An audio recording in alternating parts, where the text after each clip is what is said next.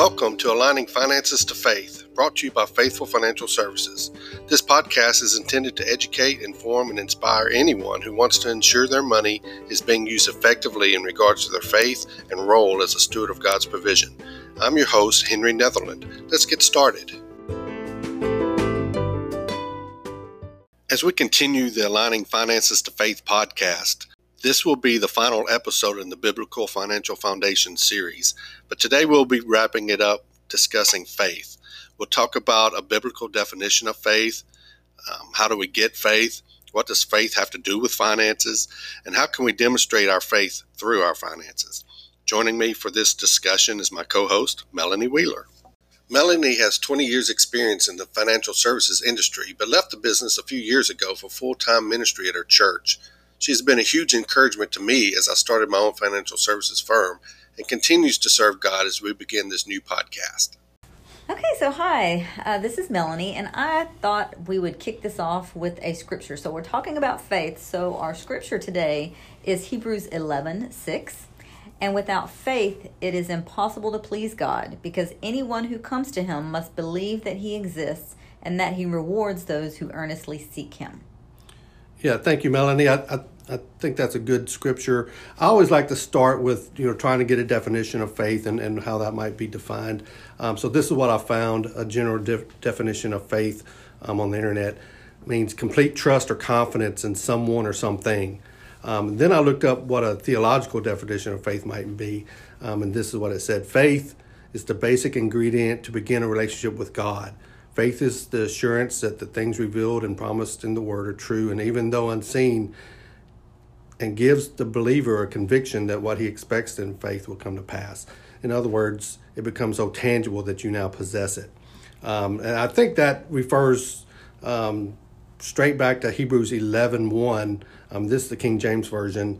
It says, "Now faith is the substance of things hoped for, the evidence of things not seen." So I think that's a pretty good definition. Yeah, and funny that you mentioned that chapter. Our first original scripture that we read was Hebrews 11:6. So you're noticing something here. Many times that chapter in Hebrews, chapter 11, is referred to as the Faith Hall of Fame chapter. That chapter is all about faith. And after we read Hebrews 11, sometimes we might notice that repetition of the phrase all throughout the chapter as the writer refers to each of those individuals.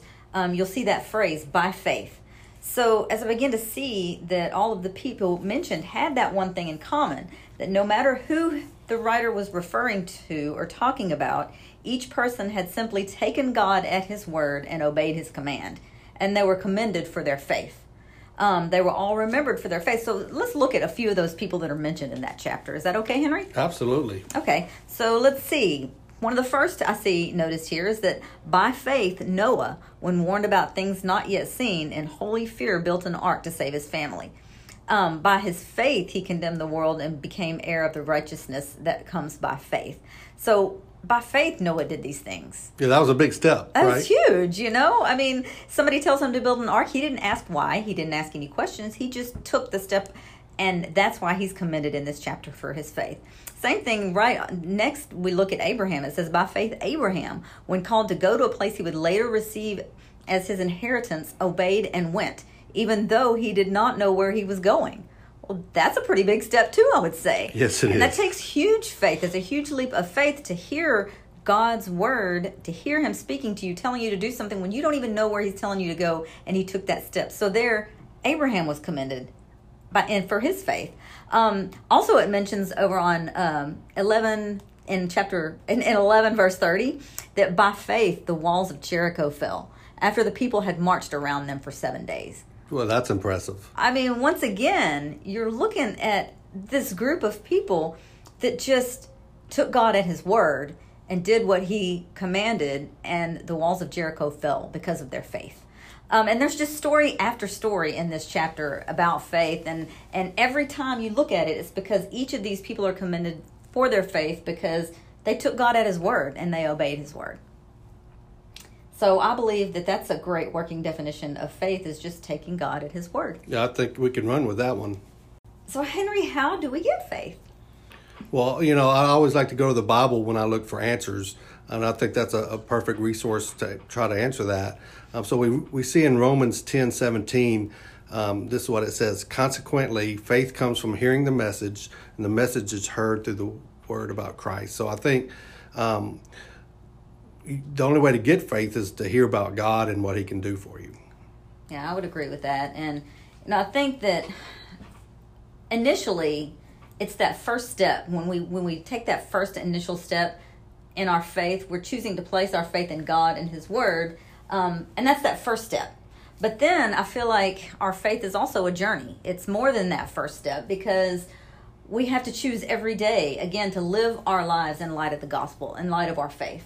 We have to always choose to turn to God's word and not our feelings. I don't know about you, Henry, but my feelings and my emotions can get in the way of my faith. They can cause me to start doubting. They can cause discouragement. And if we let those feelings and emotions get in the way of our faith, it causes us to do those things, to doubt and to his word and his goodness. So it's a continual, everyday choice that we make to choose to live by faith. It's not just a one-time deal. I agree. It's a daily thing for me as well. So, this is an Aligning Finances Faith podcast. So the question begs to differ: what does faith have to do with finances?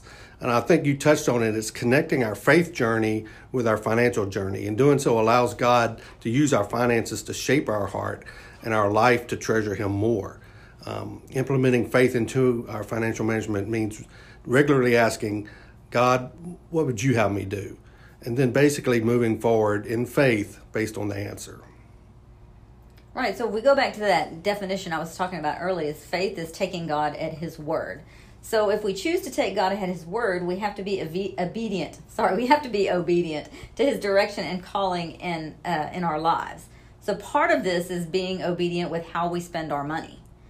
There are lots of truths, many truths in God's word about being good stewards of our resources, including our money. And we've discussed many of those in lots of the previous episodes of this podcast, right, Henry? Yes, we've covered it. Yeah, so if you missed those, I would encourage you to go back and listen, because we talk a lot about what God's word says about our money, about being good stewards of our gifts, talents, resources, and all that includes our money. So if we truly have faith in Jesus, we have to be obedient with our finances as well as any other part of our lives. So, Henry, how can we demonstrate our faith through our finances? Well, I think it comes back to just having financial faith means that we hold our finances with an open hand. And we talked about that when we talked about stewardship. And it also includes seeking God's direction in the deployment of our money. There's some questions I think we should just continually ask ourselves. What does it look like when we seek God's direction for our finances? We all have to answer that question. Are we in conversation with God about our money? And how have we experienced God as the ultimate provider in our life? I think everyone can answer that question differently, but I think that implementing faith into our financial management means regularly asking God, what would you have me to do? And then moving forward in faith based on that answer. Yeah, that's a great question to always ask ourselves. God, what would you have me do? Because again, it boils down to me that we're to be obedient to God's word. It's taking God at his word. And by asking that question, we're trying to figure out what it is God is telling us to do. God, what would you have me to do with my money or any other parts of our lives? So the blessing that can come from that obedience is so powerful, and it can lead others to faith in Christ too. It's not just for ourselves, but it's for those who are watching, for those in our lives that we have influence over. We can lead others to faith in Christ by that example. So our main mission and purpose as followers of Christ is to lead others to him. So demonstrating our faith through the way we handle financial matters can be a powerful tool and a powerful testimony that can draw us closer to him, but also can lead others to saving faith in Jesus. I think that's very well said. Thank you very much, Melanie. So today we talked about faith and its importance in our lives and our finances. Faith is a heart perspective critical to biblical financial foundations and integrates seamlessly with the heart perspectives we've discussed previously, like wisdom, stewardship, and contentment. All these work together, and it's hard to experience one without the other. So this concludes the series on biblical financial foundations. I've learned a lot in preparing for these episodes and hope you found some enjoyment as Melanie and I forged our way through these topics. One last thing before we wrap up the topic of faith. Obviously, faith for Christians is a big deal as it impacts our relationship to God and our lives, including our finances. Exercising daily faith in Christ eliminates fear and allows us to confidently step into the future, knowing that God loves us and will take care of us. But what if you lack faith in Christ and have never experienced God's saving grace? It boils down to, what will you put your faith in? God created the earth. He desires a relationship with you, but everyone has done things that have created a separation between us and God. God loves us so much that he sent his son to make a way for us to reunite with him. Jesus lived a sinless life, yet died to cover our sins so that we could again enjoy a relationship with God. Then he rose again to life, proving that God has power in this world, all the power. So I put my faith in Christ. If you have never done so, I encourage you to prayerfully seek him. Ask a local pastor or church member to visit with you about your faith. Do something to ensure that your faith is in the right place, and that's the one and only God.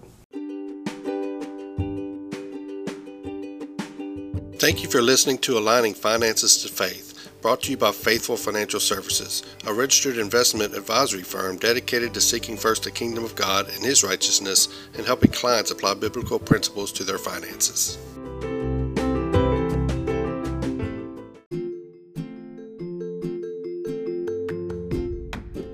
Faithful Financial Services specializes in helping Christians invest in ways that bring glory to God, typically through biblically responsible investments. If you'd like to subscribe to this podcast and would like more information, you can find us at faithfulfinancialservices.com.